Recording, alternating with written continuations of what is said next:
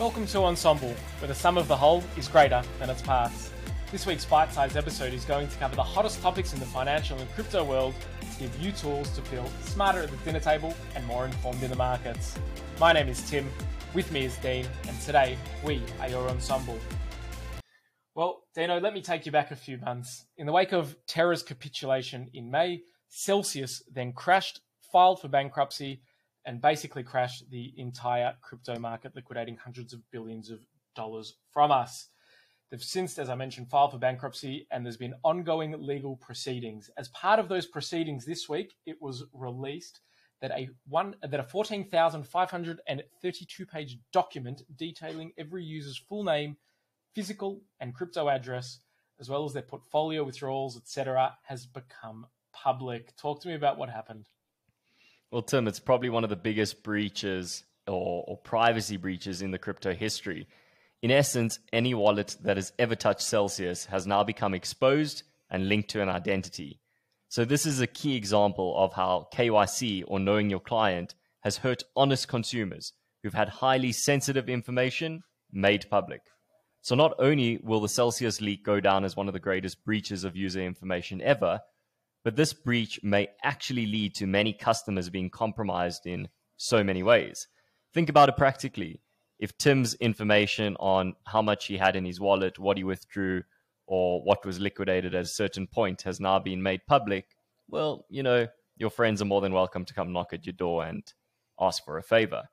But this goes on top of further information which was leaked, and that includes how top Celsius executives withdrew over $30 million in cryptocurrencies in the month before suspending customer withdrawals from the platform. Arguably, they had insider information on what was about to happen, and they protected their personal financial situation. So I guess the key question is, Tim, have you unbanked yourself? Thankfully, I have unbagged myself, just not with Celsius. As a little reminder to everyone, not your keys, not your coins. And I just really do hope that Mashinsky, the CEO of Celsius, enjoys the rest of his life in prison alongside Duquan from Terra. But anyway, while this massive story was happening, BNB, which is the blockchain that Binance utilizes, Binance being the largest crypto exchange in the world, was hacked for over $500 million.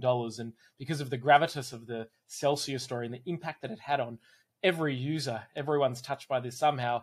No one's really known or cared about what's going on with BNB. So they've been quite lucky from a timing perspective. But let's now shift our attention to a different centralized financial entity, but this time in the traditional fiat world, PayPal.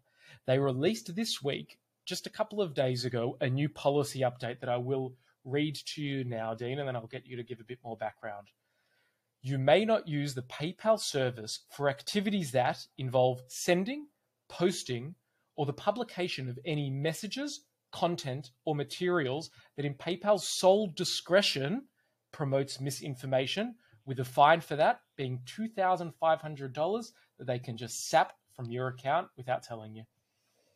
Well, Tim, this has really gone down as an absolute bad move by PayPal. We first had David Marcus, one of the former PayPal executives, and one may remember him from Meta's Libra crypto project, tweeting the following.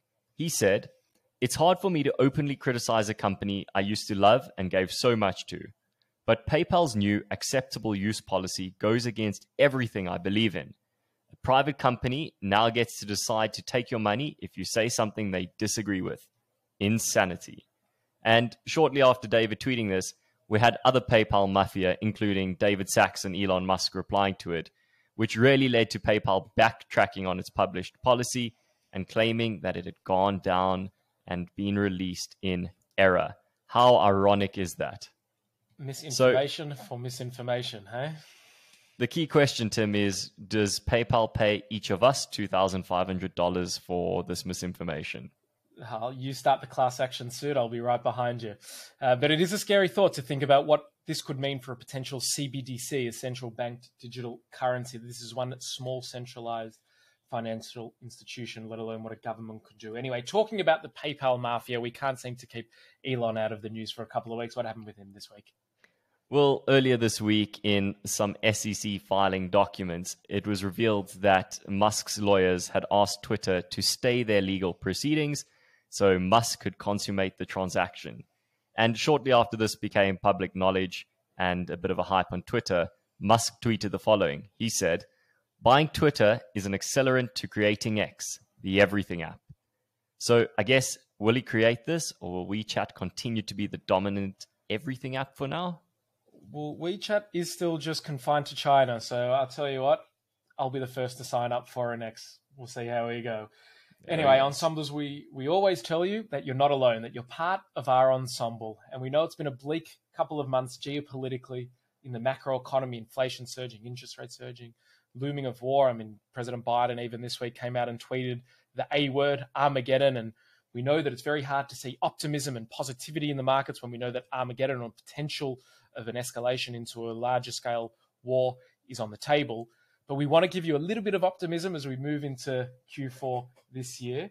So September is over. September traditionally being the worst month for the NASDAQ and the S&P 500. It's also been the worst month for Bitcoin and Ethereum in the 13 years that Bitcoin has been around. This month, not only was Bitcoin not down, but it was actually up 0.7%. It's not much, but we're going to take it.